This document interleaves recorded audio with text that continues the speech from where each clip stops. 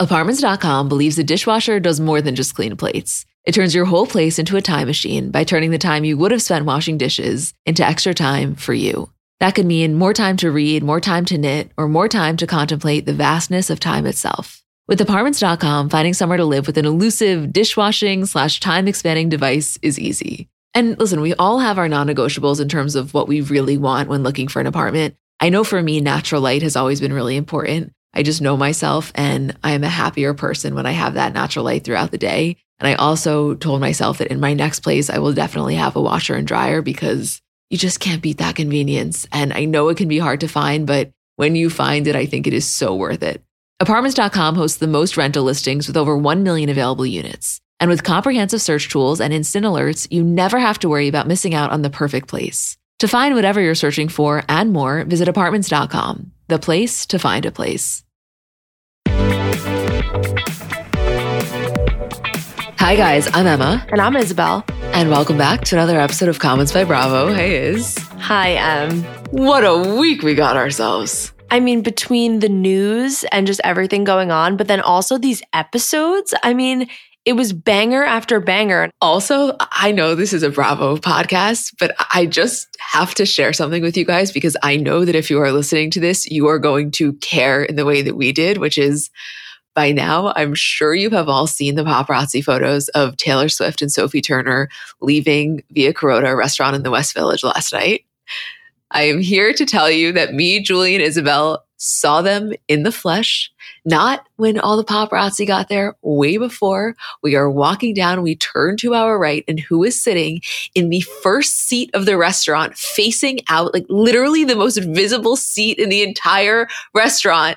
Sophie Turner and Taylor Swift, and we watched the whole thing go down with our own eyes, and it was nuts. I just need to break down the layers of this because I was walking around like repeating this like I was a pull doll and just being like, do you guys understand? Do you guys understand?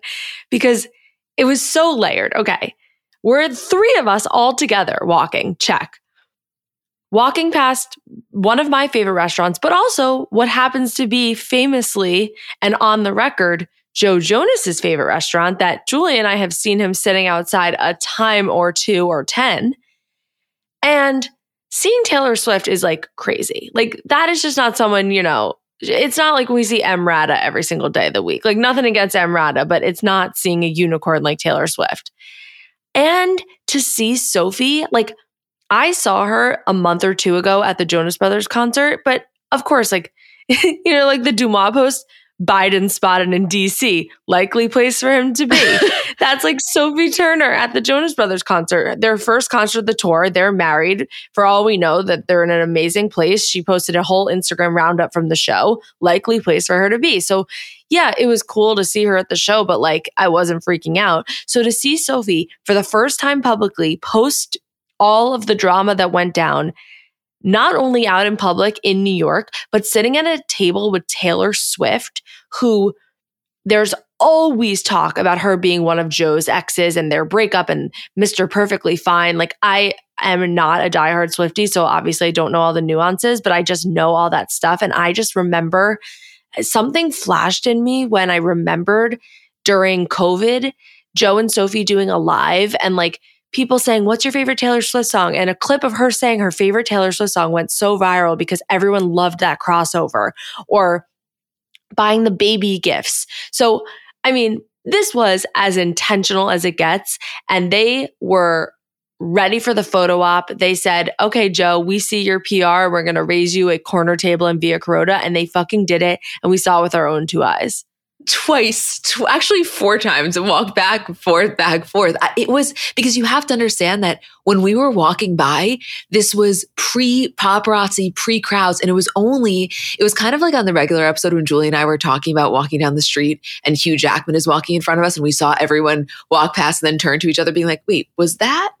That's what was happening. It's like we would slowly see groups of people being like, wait, is this what's happening? And we're like, yes, this is what's happening. It was just, I feel like honestly, even though of course we fucking love pop culture and celebrities, like we're not the starstruck type in that way typically, but there was something different about this. It felt, for lack of a better word, it felt historic. And also, we live in New York. Like we see people all the time, but you don't just see Taylor Swift sitting in the corner while she's like in the middle of her humongous world tour and everyone's like writing on Twitter about solving her puzzles. And here I am like staring at her in her red sweater eating pasta with Sophie Turner, who's also in the headlines right now. It just felt like we looked at each other and we said, I can't believe we're getting a sneak peek about what is about to go viral for everybody else. Like it felt like we got a screener episode of the paparazzi in the headlines. Yes. And also keep in mind that when we were walking from like the restaurant that we were eating at to Julie's apartment, we passed that recording studio that Taylor's always at. And there was lines and lines of black Escalades. And so we said to each other, oh, she's probably in there right now. Like that was just our expectation because that's what it looked like. So then imagine our surprise when 5 minutes later we turned and no, she's not in the studio. I don't know how to put words to it, but it was really nuts. And then as you said, to watch it unfold online was really something. And I just needed to tell you guys because I just know you're going to care. Like I just know it. Also, my last thing was seeing in real time how the 7 minutes between when we spotted them and then we were off, and then the pictures of them leaving, the amount of people and photos and just chaos that was ensuing around the restaurant, it was like, I mean, word travels fast. Word travels fast. And you know something? There are only certain celebrities that can elicit that type of reaction. Yeah. Anyway, just had to mention that. I know you guys would get it. But moving on, obviously, the star of the show here, which we will get into, is Salt Lake City because one hell of a ride that was. But first things first, we of course need to discuss Shannon Beador and this DUI and everything that has transpired since because it's just been a lot going on in the media. It's really messy and really sad and really disappointing. And when that headline showed up on my feed, my heart just sank so deep. Yeah, so the way that we kind of organized this was basically putting all the headlines in chronological order of when they came out. It's going to be a couple of minutes of reading, but we just figured it was necessary to get us all on the same page in terms of making sure we're operating with the same set of facts, because watching this initially break and then kind of what trickled in after was interesting and saddening. But it starts out on Monday. TMZ headline, OC star Shannon Beador arrested for DUI hit and run, struck house in Newport Beach. And it said, Shannon Beador's tough year just got a lot rougher. The reality TV star got busted for driving drunk this weekend in SoCal.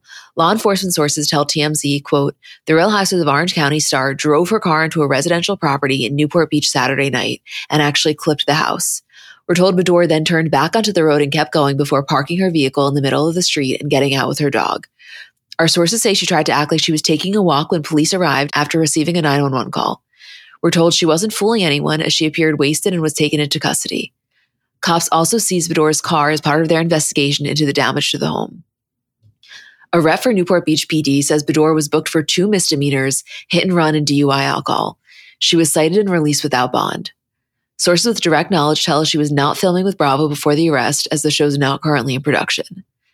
Shannon's lawyer, Michael Fell, tells TMZ, quote, I spent quite a bit of time with Shannon yesterday. She's extremely apologetic and remorseful. We will be awaiting the official information on this case as soon as it becomes available, and Shannon is prepared to accept full responsibility for her actions. So there were then the videos obtained by TMZ. One was showing her car swerving and clipping the house. And the second was her car stopped with Shannon inside waiting. So, of course, me just knowing the whole situation, I am eagerly awaiting Jeff Lewis to go live on his radio show because it was a couple hours after this broke. He and Shannon are really good friends, and they'd been posting pictures out on Friday night together with Shannon and John, Taylor and her husband, and Jeff and his boyfriend. So of course I knew he would have like a little bit of insight of what was going on. And she was slated to co-host his show this Friday. It was on the calendar and it was being advertised. So like I knew he'd have to address it. And also it's Jeff. So there's nothing he's not going to address. And he basically said that they had been together, like I said. And he said, I am happy to say that she's going to be entering counseling this week. So I'm happy about that. She's accepting full accountability and is ashamed and embarrassed.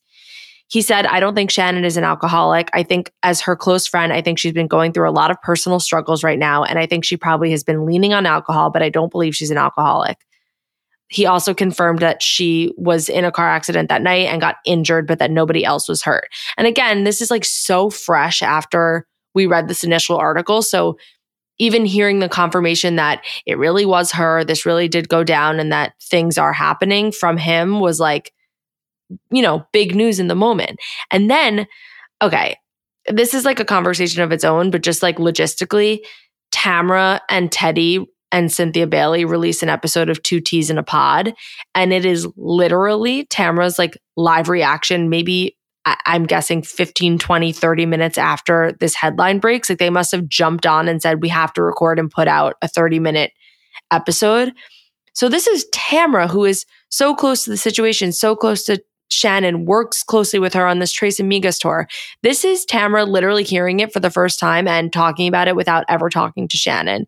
And she's just like shaking, crying, saying everyone's texting her. And she said, I spoke to Shannon yesterday. She didn't say a word to me. So that would have been the day or the day after that this all happened. She had spoken to Shannon. Nothing. We were on a conference call for Tres Amigas. She was extremely quiet. I talked to her after and there was no word of it at all. All I'm seeing is what's in the press. I'm shook. I feel like I'm going to throw up. At first, I didn't think it was even true. That was nuts, by the way. The fact that it really did feel like kind of her live reaction. Like, yes, but then again, I don't know. Maybe I just like have a little bit of a sour taste, but like, it's not right. Like you're someone's best friend. I feel like, do you need to put out a reaction like that? It just felt a little bit just slimy, but like obviously as a consumer, I am so intrigued and it felt like very authentic and real to hear that she was as shaken up as everybody else and that it wasn't like, I don't know, maybe something known or that something people knew was going on. It was really like a bombshell. I guess the thing with me always, but especially right now, there's just nothing that Tamra is going to do like this that is going to surprise me. It is so par for the course. This whole way of, I don't want to say monetizing it because she does. She has a podcast where she talks about this kind of stuff and it's understandable that she would do a reaction, but it's just very much on brand. Oh, it is like the most on brand thing ever. And it aligns perfectly with everything we've said about Tamra this season and just solidifying her character. And also, I think having a podcast where she talks about it and with someone like Teddy has even advanced it further of, capitalizing and making everything sort of about her and as dramatic as possible and the lengths that she will go. I think she definitely views this as an outlet and also like the people want to hear from her. But, in the grand scheme of things, like, is it the best thing as a friend to do? Is it distasteful? Totally. But it also is very Tamra. And I wouldn't actually expect anything different. So then on Tuesday, there's a TMZ headline, OC star Shannon Medore allegedly tipsy at bar before DUI arrest. Heard, quote, bitching about Alexis Bellino. You guys ready for this? Shannon Medore was allegedly pretty boozed up ahead of her car crash and DUI arrest. We're told she was at a nearby bar complaining about a certain former OC star. A witness tells TMZ Shannon was with her pal and business partner, Steve Muller, at, quote, a restaurant, that's the real name, in Newport Beach, California on Saturday night. FYI, the spot is about half a mile from where she crashed her car later in the night. We're told Shannon appeared tipsy while hanging at the bar the entire time, but it's unclear exactly what she was sipping on. As one witness put it, she was loud and boisterous throughout the night with her arms flailing in the air. We're told Shannon was overheard at one point complaining about former Housewives star Alexis Bellino, who was also in the restaurant, although that allegedly didn't stop Shannon from bitching about her to other people nearby with real animosity in the air. When reached for comment, Alexis told TMZ, quote, when my girlfriends and I arrived for a fun night out together, it was soon brought to my attention that Shannon was also at the same restaurant. Shannon and I did not interact that night, but it greatly saddens me to learn that she may harbor negative feelings or resentment towards me, as I was not involved in Jim Bellino's lawsuit against Shannon. From one single mother to another, I wish Shannon nothing but the best as I know she's facing trying times ahead. In case you didn't know, Alexis is referring to her ex-husband, Jim, who filed $1 million defamation lawsuit against Shannon and Tamra in 2018, claiming they talk smack about his business on a podcast. I know this is your line, but I did not have Alexis and Jim Bellino on my bingo card being looped into Shannon's DUI story. I mean, not even in the same fucking stratosphere. Alexis giving a comment, I actually think her comment was very gracious, but God, this whole thing is It's really sad. It's really sad. Yeah. It's like, honestly, it's really, really upsetting. Like, listen, obviously I'm seeing all the clips that everyone is posting, specifically Shannon sitting down with Kelly Dodd right after Gina had her DUI. And of course, everyone is bringing up the clips, even most recently, last week's episode where Shannon is talking and almost bragging about how it was only because of her lawyers that Gina got out of the DUI and her children weren't taken away by CPS. Like, yes, obviously there's the whole piece of it where she just looks like such a jackass right now, but it's all, like, that aside, the show aside, it's deeply upsetting and it's deeply disappointing. And while yes, she very much has a problem and needs to get help for it, I just have no patience for drunk driving. It's just something you simply do not do. And thank God no one was hurt. Thank God in the scheme of things, it was a clipped house and there was a couple flower pots down, but that's the good news. It's just unacceptable. Yeah. And I'm glad her and Archie were okay. There were some photos that came out today where I think she was a little bruised, maybe had a sling on. So obviously people are speculating about did the airbags go off and what happened. But I mean, the internet also works quick. Like whoever lives in the house or the neighbors had those pictures on TikTok within the night.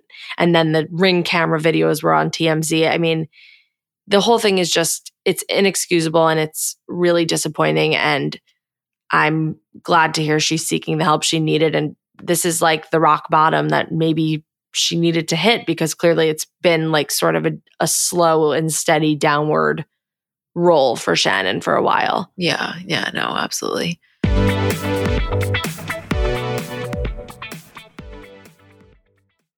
So the weather is finally getting a little warmer. And one of the most fun parts about the seasons changing is kind of the wardrobe revamp that comes along with that. And if you're looking to update your wardrobe without spending a fortune, I want to introduce you to Quince, because I really think that they do quality essentials kind of better than anyone I found. And I've told you guys about them before, but specifically as the weather is getting warmer, their linen dresses, like such an easy throw on, so comfortable, such good quality. To me, if you put on a linen dress with a pair of white sneakers, a little cardigan over your shoulders, to me, that is such a chic look. Also, their washable silk blouses, they are so comfortable, but you look so put together. They have great like scoop neck t-shirts, just comfortable, easy staples. Like that is what I like about them. I think that you can really build just a quality wardrobe collection with their essentials. And the best part is that all Quince items are priced 50 to 80% less than similar brands. So by partnering directly with top factories, Quince cuts out the cost of the middleman and then passes those savings on to us. And Quince only works with factories that use safe, ethical, and responsible manufacturing practices and premium fabrics and finishes. Get warm weather ready with Quince. Go to quince.com/CBC for free shipping on your order and 365-day returns. That's QUINCE.com/CBC to get free shipping and 365-day returns. Quince.com/CBC. I genuinely believe that Meredith Marks could win Outstanding Performance by an actress in a leading role for this performance in this week's episode of Salt Lake City. I mean, first of all, the women of Salt Lake City showed up for work this week in a big way. This episode was a definition of a roller coaster ride. Okay, so many things. Someone DM'd us and they were like, I was listening to your guys' episode last week where you were saying how Salt Lake City is kind of a parody of Housewives. And they were like, I was watching this week's episode through that lens and wow, it really hits. And it's like so funny that that was a conversation we were just having, because when you watch it this week, that was never more on display. I mean, the entire thing felt like a fever dream. I guess also having the background of the Trixie Motel, which literally looks like the set of Greta Gerwig's Barbie, really adds to that. And then them being at this dinner and being literally in full costume. Like it's like, is this an SNL skit? First of all, they're shit-faced. They're in costume picked out by people who hate each other. So aka why Lisa is showing up in that getup. And then on top of it, all of a sudden at the drop of a hat, Meredith turns British. She said this on Dylan Hafer's podcast. It's like, after the drinks start flowing, the, I guess, accent just starts kind of weaving in and out and she gets a little Madonna. But as if everything she's saying already isn't so over the top and dramatic and such a caricature of herself, the accent and like this specific way in which she slurs her words, I kind of want Meredith and Dorinda to just like keep the martinis flowing and we could just like see what happens with the two of them, you know? Yeah, a little slur off. Right. Well, I said to Isabel before we started recording, because we were just like, holy fuck, this is an amazing episode. We cannot wait to talk about it because, as always, we try our hardest to like really not speak about it until we come on here. But I said to her, like literally a second before we pressed record, I was like, wait, at the risk of sounding really stupid right now, am I missing something in the Angie Meredith fight? Meaning like, what is the thing that they're talking about? Like, I understand they're not on the best terms, but did something major happen that I'm forgetting or missing? And she was like, no. And we reached out to some of our Bravo colleagues and everyone kind of has the same conclusion of like, yeah, there was residual stuff from the reunion. Obviously, they're not on the best terms, but it's not as though what we're seeing on screen matches anything else we tangibly have witnessed. I just like was going with it because the fight and the anger and the content was so good, but I wasn't really like feeling the roots of the issue. And I feel like we're almost working backwards where like the big explosion happens and now we're going to uncover the tension. And obviously there's shit from last season with Jen and Lisa and, you know, who took whose sides and Angie really taking Lisa's side and Meredith being with Jen and just like the mean, you know, sort of comments that each other made. But I didn't think it was enough to this point for her to show up on the trip and have this explosive dinner. Like, yeah, Meredith being annoyed at first at the hotel when Angie was there and not including her in the activity, obviously, because she didn't know she was going to be there. That felt like the punishment fit the crime. But this dinner, this was like, oh my, I don't even know. This was like when Bethany exploded on Luann, but that was years, decades of built up frustration and really intense situations. And I'm like, what is going on? Honestly, it was almost like, I mean, listen, obviously, you know, I'm Team Meredith, duh. But it was almost like I was impressed on Angie's behalf that she was even able to bring this reaction out of Meredith. Like, I guess the way that I view Angie is just, in the scheme of things, relatively inconsequential, at least at the moment. And so I was almost like, to Meredith, don't flatter her. Like, she doesn't deserve the debut of your British accent. Right. Like, she was giving Angie so much power while simultaneously saying she didn't care about her and didn't want to be friends with her and wanted her to leave. But she was allowing her to get to this place where we haven't seen her go that much. You know, even in her biggest fights with Lisa or with Jen and Heather, this was like probably one of the biggest. And again, we still are not clear on the roots of the issues. By the way, it's kind of par for the course with Salt Lake City in that I never fully understand the root of any argument. The difference between this episode and some of the other times I've been confused is that this just so happened to be excellent television that I was fully leaning into the confusion because it contributed to the almost camp nature of the entire episode. But something that I wanted to mention because it really hit for me. I don't know if you felt this way or how you guys feel about this. When Meredith gets super pissed, she gets up from the table and Lisa goes over to kind of comfort her. And it's not like they're having this intimate moment together, but Meredith is venting and Lisa's just the person there for her in that second trying to diffuse the situation. And I had this moment where I said, you know what? I know we've gotten some excellent TV from the Lisa Meredith feud in the past because they were objectively the closest. And so watching everything went down made you feel like it was the realest. But I'm telling you right now, if you're asking me, I prefer them together so much more than I prefer them apart. Because if you were watching the scene with a completely fresh set of eyes, you didn't really understand what was going on, you would assume that Lisa's one of Meredith's best friends and she's kind of the one that Meredith is going to in this moment, right? And like, that wasn't necessarily what happened. Lisa just was the one that got up. But I'm like, oh my God, I'm seeing a future where you guys are back to your old selves. And there's a part of me that wants that. Okay, number one, if I had to sum up my Salt Lake City experience, literally from season 1, episode 1, it would be like, I don't know what the fuck is going on, but I'm just happy to be on the ride. So if you're feeling confused while you watch these episodes, you're not alone. Same. And second, I think it was a very, very smart move of Lisa to get up and follow Meredith, because in those moments when you're upset and heated and you're walking away from the table, the first thing you're clocking is who got up and followed you. And that is your moment of like, who cares about me? Who's chasing after me? And especially it's almost like a friendship test at that point. So Lisa getting up and being able to just be a shoulder to cry on and be physically standing there although she doesn't fully agree with Meredith's point, was a very important and really smart move on her behalf that I don't even think she realized in that quick moment was so smart, because she didn't say anything that was deprecating against Angie or anyone that she would get in trouble for or not believe, but she was physically there for Meredith. So she was almost able to like play both sides of the fence. Well, Meredith was also seeing red. And so it didn't matter too much what Lisa was or wasn't saying. It was just her sheer presence. But the other thing with that is like, there's a certain intimacy with anger. You know, like when you are that mad and you are really getting in touch with how mad you are, it is, while being the aggressor, a vulnerable spot. Because like you are allowing people to see that this thing is upsetting you so much. And so I mean, maybe this is just like the optimist in me that really does want a future with them. I thought, okay, maybe in some very strange, very twisted way, like this could be actually kind of bonding for them, you know? Yes, for sure. Because it wasn't even Meredith being angry.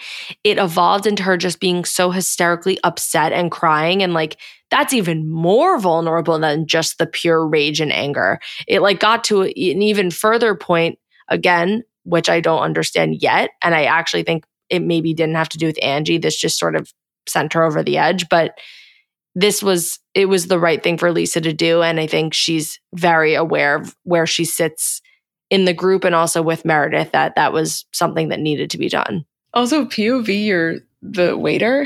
Chad's just like, this is my summer job. Like, I can't kick her out. She's like, she is being very disrespectful and I am the hostess. Like, I don't know how to tell you this, Mara, but just because you make the resi doesn't mean you are the manager of the restaurant now.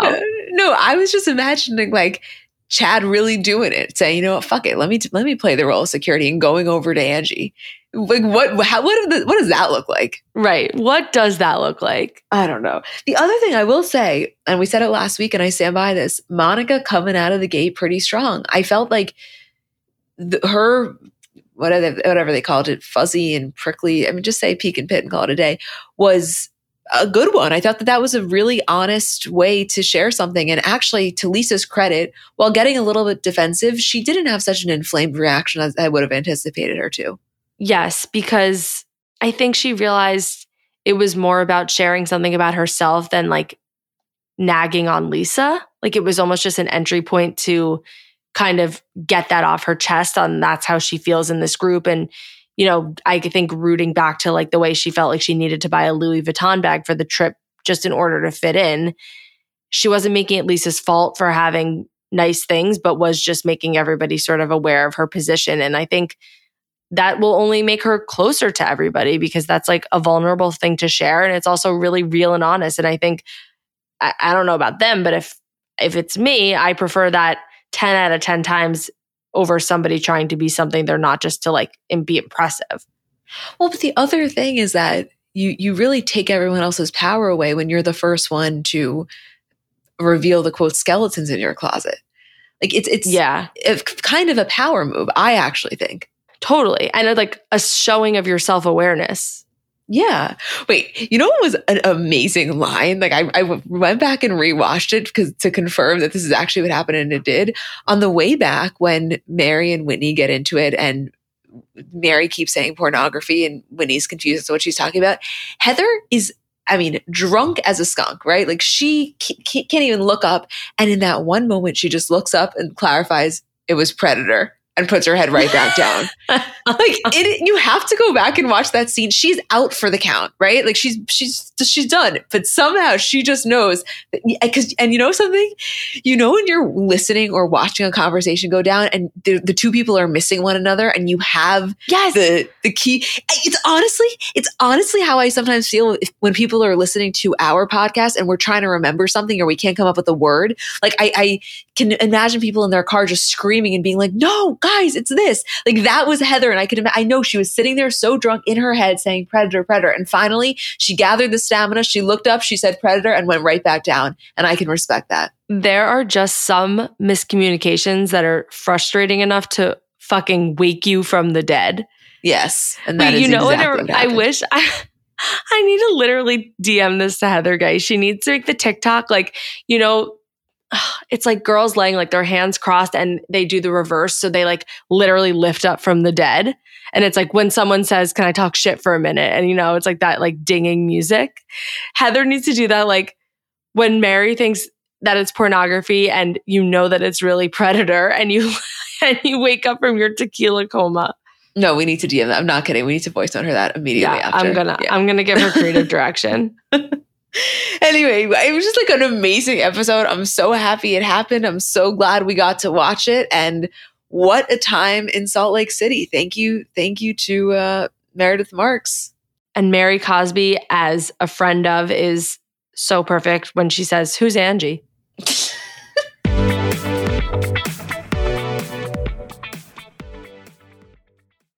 So I'm a big fan of transparency across all aspects of life. Like, generally speaking, there's pretty much nothing I wouldn't rather be told straight up. But specifically when I'm buying something or paying for a service, I just want to know what I'm getting myself into. And oftentimes there can be so much nonsense or so much yada yada. For example, sneaky terms hidden in the fine print of contracts, or bills that randomly go up without properly alerting you, or budget airlines with cheap fares but then exorbitant fees to make up for it elsewhere.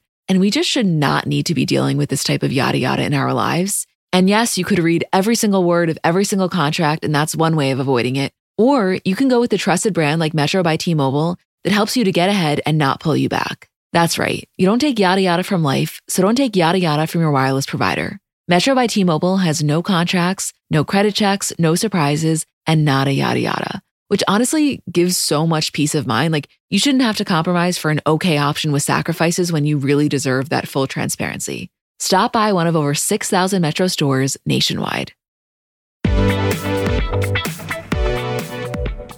I got news for you. As far as I'm concerned, Austin and Taylor did not just sleep together.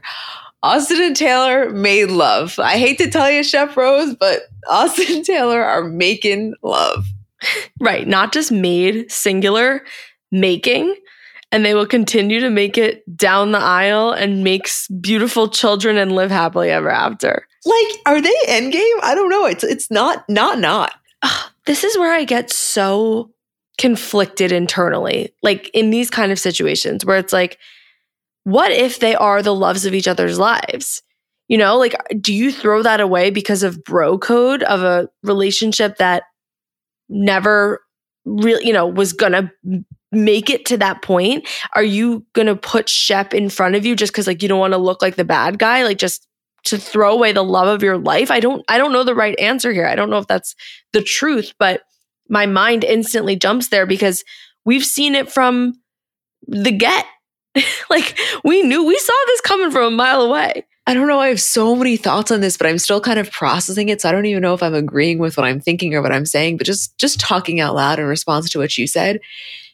Of course, you can't ignore the quote bro code element to this whole thing. And I don't even like using the term bro code because it's more so friendship code. If we were talking, Taylor to Olivia, it would be the same thing. It's not just this bro code, which I think oftentimes has this strange connotation. But here's my thing. Like, not to say if I'm Shep, I'm not very displeased by this whole situation, and not to say he doesn't have a right to be. Like, of course he does. But also, I think that you lose some of that when you are such a shitty partner to the person. It's not like here he was doing every single thing in his power to keep her, and it's all he wanted, and they broke up, and he was so heartbroken because he changed his entire life in order to be the partner that she always dreamed of. Like, no, you were really, really shitty to her, and you were deeply disrespectful to her. And I'm not saying she found it with Austin, but like, let's just say hypothetically, this was the case. Like, if another guy is going to treat her incredibly and they are meant to be, like, him being your friend, I don't know. I don't know. I don't think it carries the same weight as if that's not how their relationship ended. Is that totally wrong? No, I totally get it. The dynamic for me that I could probably do this whole episode or literally a whole podcast just analyzing is obviously between Shep, Austin, and Craig, but specifically when it came to the dynamic of this situation, because Craig really came in guns blazing, pushing the how weird is it of Austin and how does this not make you uncomfortable? And, Shep is very much in his own world and I think sort of thinks of things in a certain way. He almost has blinders on a lot of the time. So for him, it was like, great. I love having this lifeline to Taylor. I love being able to say to Austin, oh, where was she this week? Or like, how's she doing? Where is she living? What's going on with her? How has she been? Is she dating? Did she hook up with this guy? Like, by the way, relatable. We've all been there. Like you're okay with people being friends with the ex because it gives you the in on the information and a way to be updated without talking to them directly. But I don't think it really hit him or that he understood or was made aware at the depth of their relationship because they were also close while they were dating. So then to see not only has it stayed the same and they're just buddies, but like it's almost progressed to a point that they're like really close friends now because JT comes in this group and like, yeah, he's new here. He has to stir the pot. And I don't feel that like brotherly bond and connection that the three of the other guys have. So for him to spill like, oh, she slept over, knowing that it was probably going to be somewhat of a bomb, but could play innocent, fine. But for Craig to push it as hard as he did, I honestly was like, is there some feud with Austin and Craig or are they just like ruthless friends? I think they're just ruthless. Like that's always how it's been. But it's just, if I'm Austin, I'm like, what the fuck? But that's the thing. They are ruthless friends in that like Craig really calls it like he sees it, I feel. Even going back to last week for a second when Taylor made that comment about Paige cheating, and that's how we start off this week's episode, Craig says like, listen, was it fucked up? Absolutely. But I get it. Like she was being reactive. He knows what that's like. Look at the way that he was with the whole Naomi situation last season. Like he can, I think the thing about Craig, even though, he has certainly had his lows, he has this ability in the moment to like put himself in the mind of how he would want someone to play it in the reverse. And I think in that moment, it was like almost the lawyer coming out of him of like, no, I'm sorry, something is fishy here. And a potential loyalty that I have towards you is not going to overshadow the fact that I can't watch or recap this situation as though it's totally normal because it's not. It's totally not. And this brought me back to like that baseline that we're not operating with a normal quote, quote, friend group and the same expectations and sort of ways that you deal with things. Like they really have zero boundaries. There's no limits. They go below the belt and they just bounce back from it eventually. Like it's literally just whatever you're thinking or feeling in that moment. You don't really care about the repercussions of your actions or what you're about to say. So, I mean, by the way, look what happened. They're going back and forth and then they cheers, they have a drink and like they probably went to play more golf the next day. Well, the thing is, especially when you're watching Shep and Craig walk down the street, it was almost like Shep had kind of been thinking this, but he wasn't really going to say it out loud, partially because he likes, as he said, having this life raft to Taylor. He liked that Austin was almost like playing the communicator role.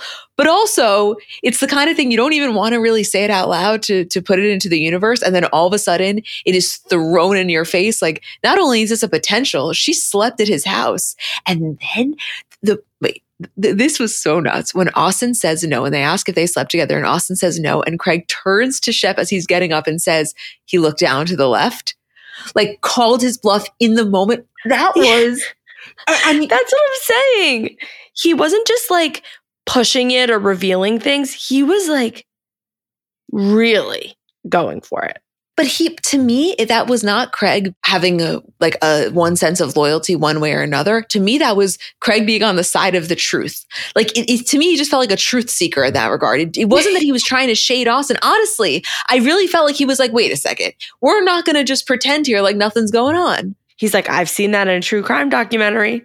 Because again, I think he knows about Shep what I just said, probably in a obviously way more detailed understanding of Shep has blinders on and doesn't pick up on things. And I think sometimes like it's a good quality, but also not that he just believes people. Like, you say you didn't sleep with her? All right. Well, it's because I don't think, listen, here, one thing about Shep, as we have seen repeatedly, he is not somebody that is going to be the one to make his life harder. Meaning, in every capacity, even when it comes at the expense of other people, he wants to go through life as seamless as physically possible. And so it makes his life a lot easier to not be thinking that Austin is actively sleeping with his ex-girlfriend. Like he wants to enjoy his golf on a Saturday. It makes it a lot harder to enjoy golf on a Saturday when you're having the realization that the guy you're playing golf with is sleeping with your ex-girlfriend. Like it's not even, I'm not saying, to me, it's not like he's putting blinders on or it's like a stupidity thing. I actually think Shep, with all of his downfalls, is very smart and can be very observant. I actually think he's not trying to make his life any less enjoyable. That's really where I think it comes from. Yeah. I think for Shep, though, the sleeping together is one thing, and obviously was striking him as inappropriate and a red flag immediately. Like, she slept at your house. No one told me that. That feels weird. I'm not aware that that's going on.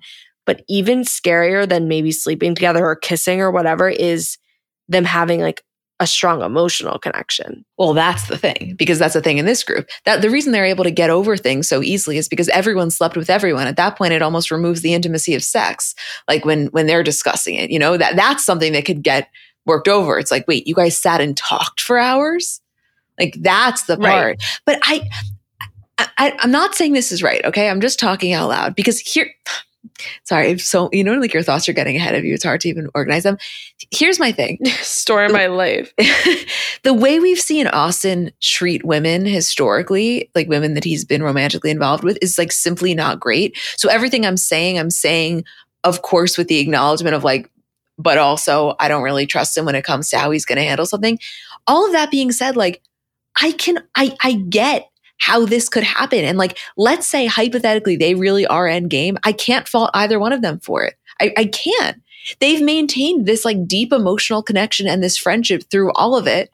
And I know it's like maybe not the most right, but I don't think in 10 years anyone's caring that Shep and Taylor used to date. Here's my internal battle right now when I think about Austin is, yeah, I know how bad he has been to other people, douchebag, whatever.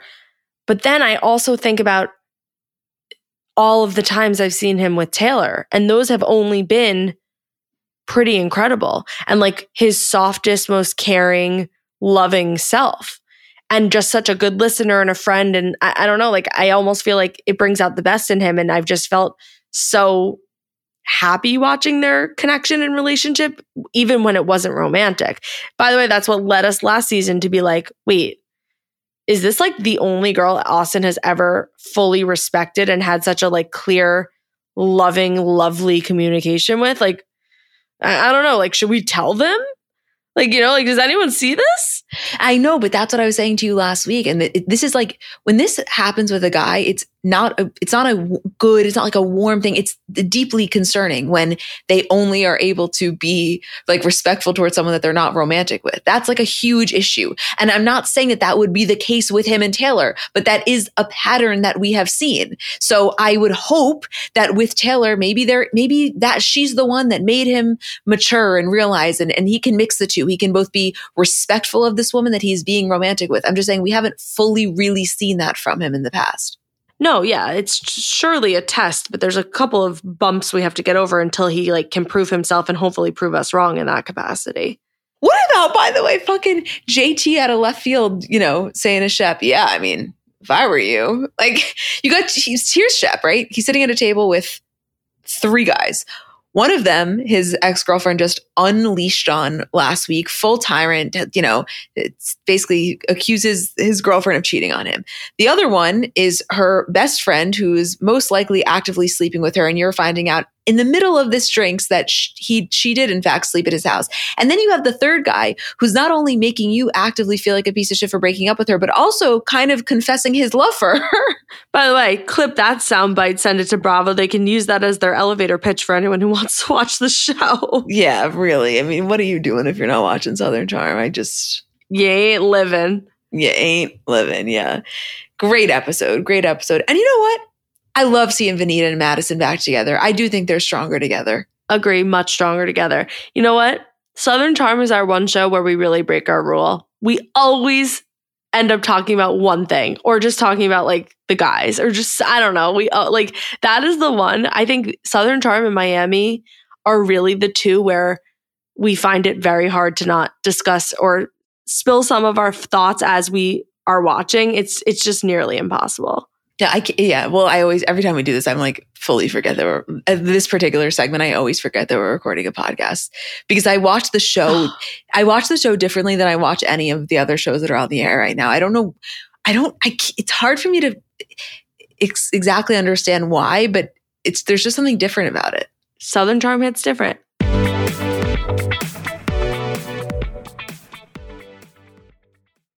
Doing your hair has the potential to be such a time-consuming process if you're not using products that really work for you and honestly really work with you. And for me, I'd say generally speaking, my hair is pretty easy to manage, but it does get frizzy. I have a lot of split ends, so I'm always looking for things to manage the frizz. And recently I've been into a new product from Way. It's their anti-frizz cream. So it's a really lightweight cream. It provides immediate frizz control that lasts up to 72 hours and also heat protection up to 450 degrees. So you're kind of killing two birds with one stone. Then the thing I really like about it is that it helps reduce and repair split ends while quenching dry hair with intense hydration. So you can feel like it just feels good on your hair. For me, I get out of the shower, I always spray in the leave-in conditioner. I've told you guys about that before, but I love it. A little anti-frizz cream and you're good to go.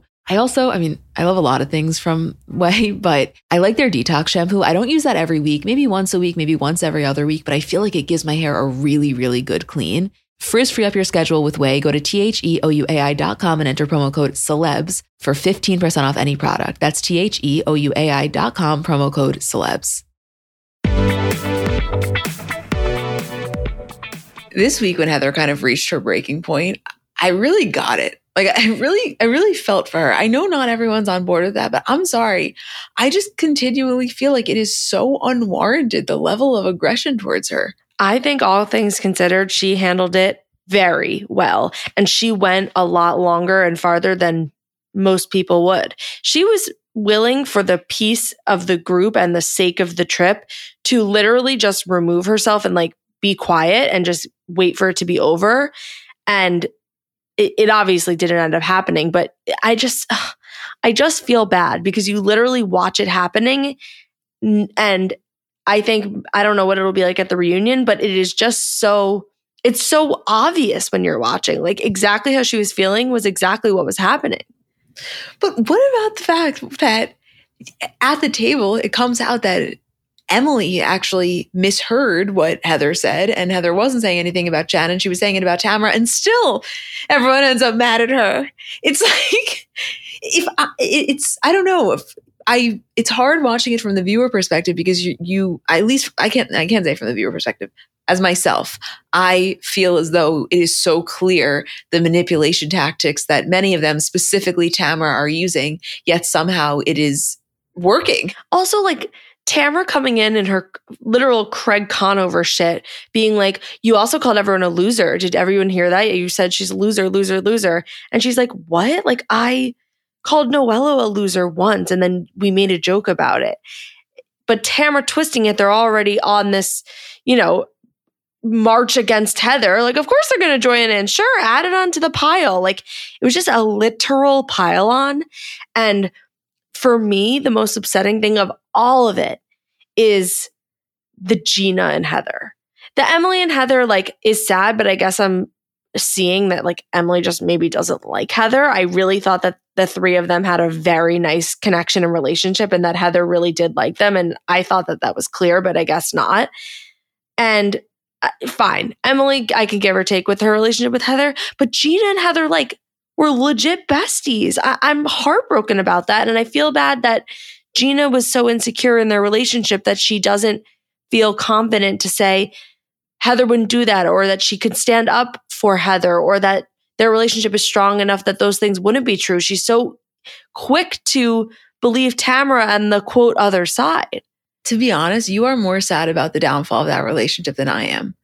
I saw the potential.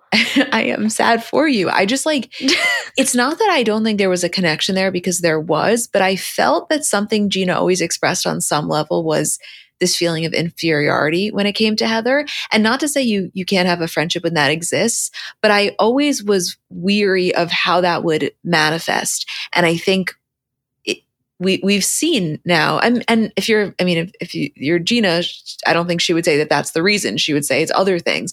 But I always feel that was part of the equation here. And that's why I kind of feel like the intensity and purity of their bond had a limit, because there was always this thing that Gina felt. Maybe that Heather didn't feel, but I don't know. I've always kind of had that sense. I just felt like Gina understood Heather and actually was getting to be past all the like money, the fancy, the stereotype, whatever, and really understanding her as a person. And like she was getting it. She was getting the sense of humor, the lifestyle, the full 360 picture of who Heather is as a person. I thought Gina was really close to being there. And I guess, I don't know, maybe everyone else's opinions and the fights that were going on sort of clouded that and regressed. But that's just my own thing. But I don't know. I just felt like really bad for Heather. And it like the Tamara of it all makes me sad. Like the whole thing was just fucked up. And then Vicky all of a sudden is holier than thou. She can't even be at a table where women are bickering. I'm like, Vicky, come on, pack it up. Like the producers had any choice but to put a full collage of you losing your shit for 2 decades into this episode. Right, like you're gone for 2 seasons and all of a sudden you can't stomach it. Like I got news for you. But, right, like we still know who you are. Right. I mean, you know what I was wanted to say, because obviously after the episode we saw when Heather posted just about how rough of a vacation was for her, Jen commented saying, "That was a tough one. You always handle yourself with so much class and grace. I wish I would have been a better friend during our season. I was just being cooked in my own inferno. XOXO." Which is true. I mean, that was kind of like every man for themselves when you're both under Tamara's attack. I guess in theory there's camaraderie there, but in the moment it was just, an individual battle. I did want to say someone that was underrated in this episode, but that I really appreciated on that same tune is Taylor, because I felt like she was a really good friend to Jen in that moment. Like when she was kind of panicking, when she was on the phone with Ryan, having Taylor there was helpful. And I find that Taylor, her humanity is never lost in any of this stuff. And I can appreciate that. I think where I've landed is that I really like Taylor. I totally agree. By the way, she had that same compassion for Heather when they were sitting in the store. You know, she wasn't overstepping or being so fake all of a sudden like they're best friends and she's agreeing with her and hugging her and going to be by her side. But she was just an ear, like to listen and to be there and not, I guess, come at Heather, which for Heather was probably a breath of fresh air given what she'd been going through for the past couple of days. And Taylor just giving her sort of like perspective in a calm and peaceful and understanding way. And I think for Heather, like, yeah, it's, not over the top going out of her way, but it was a huge sigh of relief for her. And it was really what she needed in that moment. And I think Taylor could sense that. I think Taylor's additive to the show. I really do. Am I right in thinking that towards the end, when they showed the Tres Amigas, like when they went out to party that night, that Tamara is basically now saying that Emily purposefully told the story wrong to say that it was Shannon talking shit when it was really Tamara to like get them going to make her look bad? Honestly, I don't know. You're totally could be right. I watched so many shows this week that I don't entirely remember, honestly. Okay, whatever. Regardless, like Tamara just like, that's only shit you would do. Like Emily's not like, okay, I'm going to sit down and come up with the most manipulative plan ever. I'm going to accidentally, but not so accidentally, say that I heard about this, but it's really about this person. And then we're all going to get in trouble and Heather's going to cry. Like, I mean, I think, girls are bitchy. Girls are calculated. Like they all know what they're doing. Everything is totally like a game of chess. However, to that level, like Tamara, I'm sorry, that's reserved for you.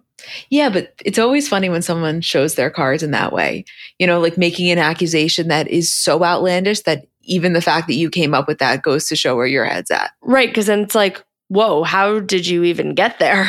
Right. Exactly. I don't know. I'm curious for next week. Also, the fact that Shannon's DUI situation happened post reunion filming is, I mean, I don't think she'll do a sit down with Andy, but it would be certainly something that would be discussed in like a big way. I honestly think she'll do something with Andy or maybe with Jeff Lewis. I don't know. You're so much more knowledge on the Jeff Lewis of it all than I do. I feel like people wouldn't find that as maybe satisfying because of their friendship, right? Yeah, I guess so. But it would definitely be like fact-based of like, walk me through every detail of the night. What happened? How do you feel? Whatever. Like he wouldn't push back on her necessarily. Actually, he might. I don't really know. But I just think it would be a comfortable environment that maybe she would be more open to sitting down on radio with Jeff, who's her friend, versus like having to get full glam and like sit in the clubhouse or sit down with Andy or I don't know, tack it onto the reunion. I don't know. Right. But I don't know. I hope they do. I guess I just want to hear her reflecting and also hear how it ties into what's going on in her life, because I'm sure at the reunion, she'll talk about her breakup and now whatever is going on with her and John. He's been by her side through this. So there's a lot to catch up on from where we end next week. Yes. Oh, yes, absolutely. I can't believe we're like almost nearing the end of OC. Time flies when you're having fun. Gone too soon. This segment of CBC Hotline is brought to you by Metro by T-Mobile. Okay, you guys, long-time listener, first-time caller here. I don't necessarily have a question, but I just feel like we're all collectively not talking enough about the Lindsay and Carl breakup and letting it sort of fade. Just wanted to hear your current thoughts. Okay, first of all, I very much agree with that because I feel like we've only really discussed it when there's been something to discuss, whether it's Lindsay's statement or the statement that Carl apparently made to his guest that was, quote, leaked. Like, and I just kind of want to talk about it. Like, can I give you my most honest take if you were to ask me? I truly believe Lindsay absolutely fucking hates him in this moment.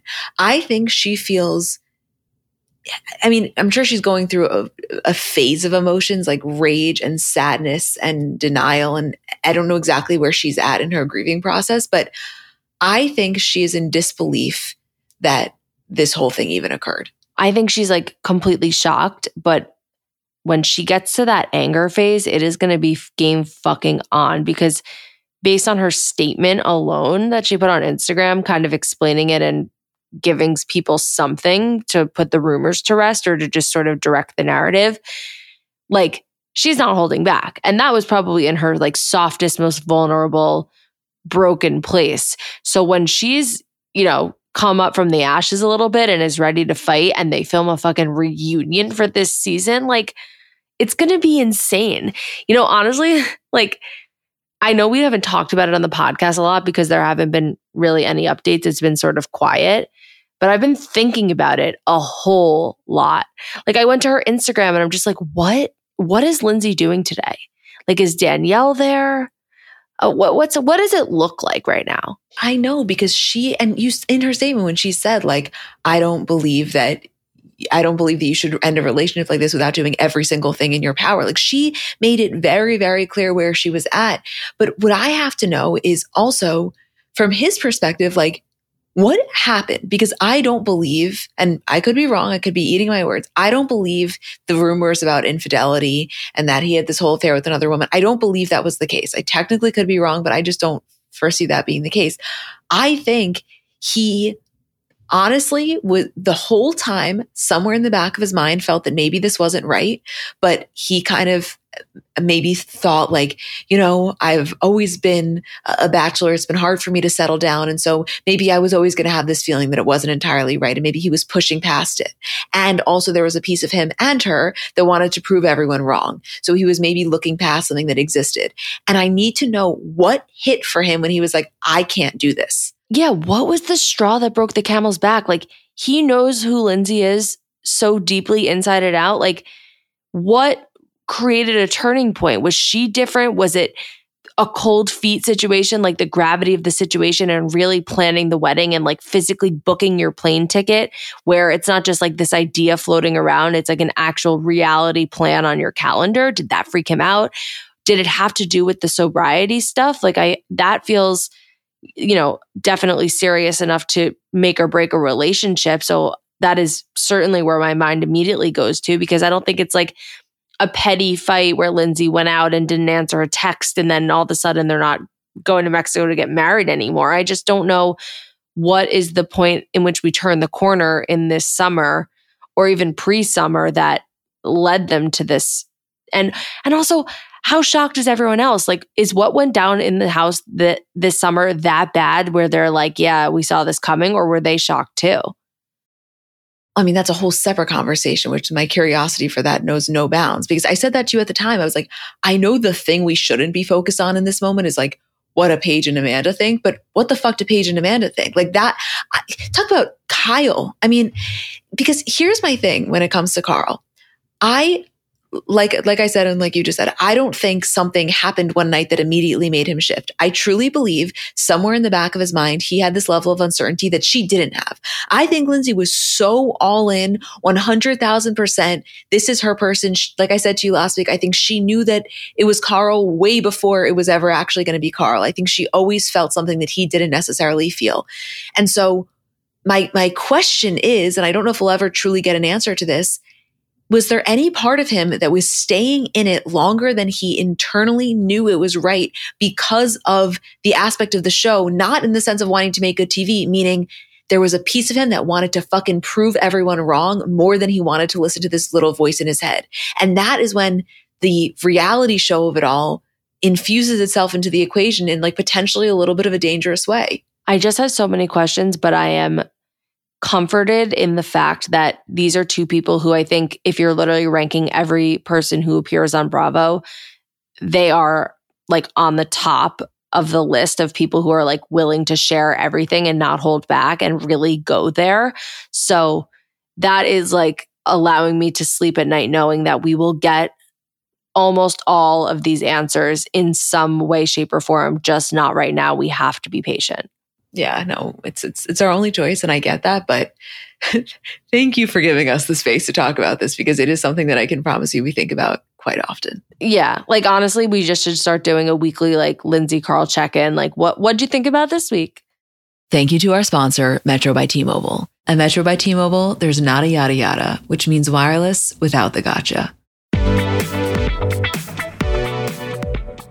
I'm honestly ready for the New York women to be back from Anguilla. It was fun. I had a good time, but it's we can go. Yeah, like the salt water is getting to them, I think. Sometimes when you're in a house with a bunch of women, which I guess is like the premise of all these shows, but I don't know, I just like feel it. Like I feel like they're itching to maybe get out of there. It's like a lot of time together with women that you've barely spent that much time with, you know, one-on-one in your own city, let alone living in a house away on a trip. It's like, it's very intimate. And I feel that sense of like needing to get back to the city life because maybe it's just like I'm personalizing it, but I feel it. Yeah. I mean, the two major things that happened here in terms of the argument is Jessel and Sai, not just them with one another, but, you know, the difference in their upbringing in that conversation, kind of what that sparked.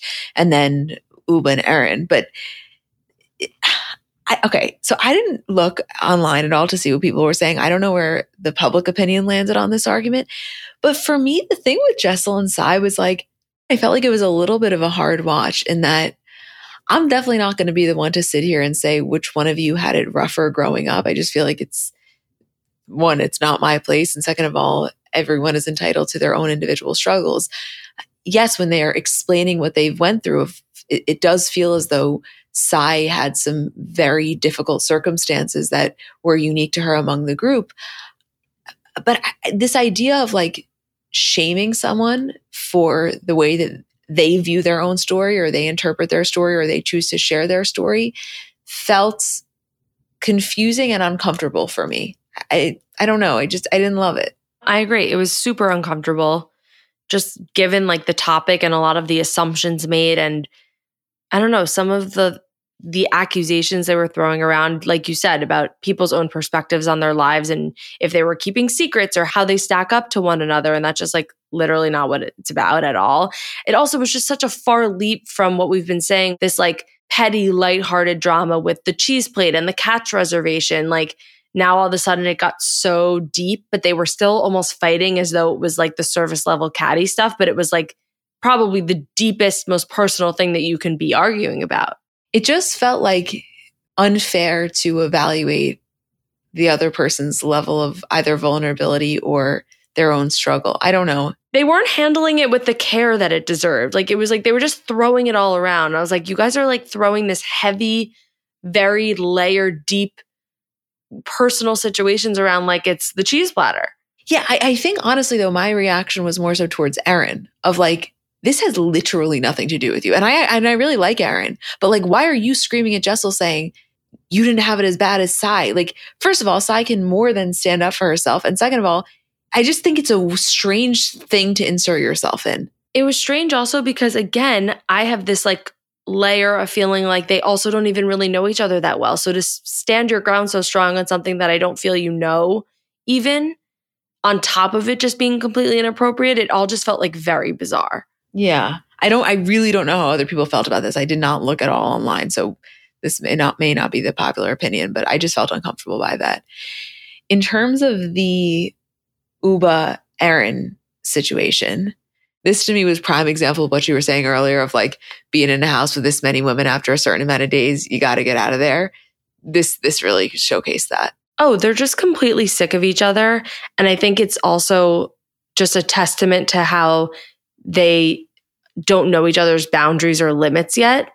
You know, like it's all fun and games to push each other in the pool and joke, but you don't know when people snap or how people are, especially on vacation. Like you go on vacation with your best friends and you just know the boundaries and the limits, but that takes time. And like you have to be super close friends to even get to that point. So it's just like, this is literally just a social experiment of figuring each other out while you're all in a house together on a trip on the beach. Yeah. Uba posted on Instagram, her caption was, "This trip, we had a blast in Anguilla. It was an amazing time with the girls, but that last day turned into some roller coaster. It's tough trying to capture everything that happened over 24 hours in 1 or 2 episodes. And they don't, so we're left explaining ourselves. Oh, that phone prank, just the tip of the iceberg, or should I say the seed. Plenty more happened that drove me to be even more upset and that never made it into the episodes. Get ready for the reunion when we're spilling all the beans and set the record straight." You could tell that like it wasn't just the phone thing. Because by the way, it wasn't like Erin went into Uba's room and took her phone. Uba left her phone in the car and Erin took it for a little bit of time. You could tell that there was something else like brewing there. I mean, I have to imagine, I can't imagine that reaction was just because of the phone. While annoying. Like the thing is, and this is like not just on Housewives, just in general, not everyone's down for a prank. Right, that's what I'm saying. Yeah, some people find it humorous and they engage in it and it's fun. And like other people, it's just not their vibe. And if it's not your vibe, you're never going to be into it. I get that.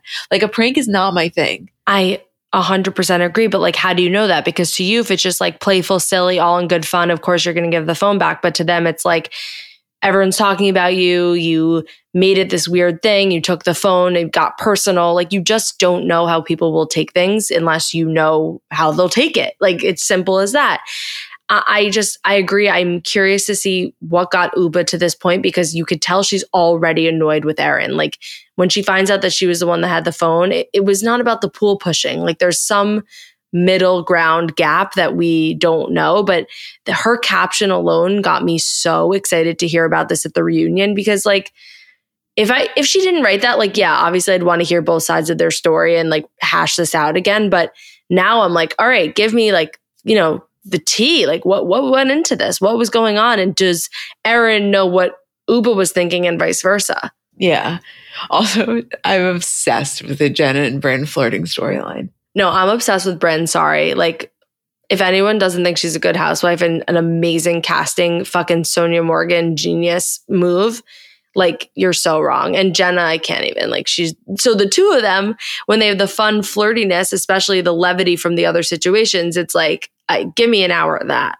I'm so into it. I love it. I just it's a fun TV. It's perfect. I'm not overwhelmingly dying for New York, but I'm on board. I'm very much on board. It's just like, comparatively speaking to Southern Charm, to Salt Lake City, to OC, I'm not there, but I'm not dreading it. It's really enjoyable. I'm curious to see how we'll feel like when we get back from the trip. Like, all right, I'm done with the trip. You know, put him back in New York. Put him back in New York and let's see what happens. That's how I feel about my life every day. Put me back in New York. Okay, guys. Well, we love you. Thank you for listening and for letting us do this. I'll say this again next week, but I just want to give you a heads up. We are off all 3 episodes the week of October 2nd. So not this coming week, but the week after that. I'll remind you again next week, but just want to give the heads up. And we love you. Thank you.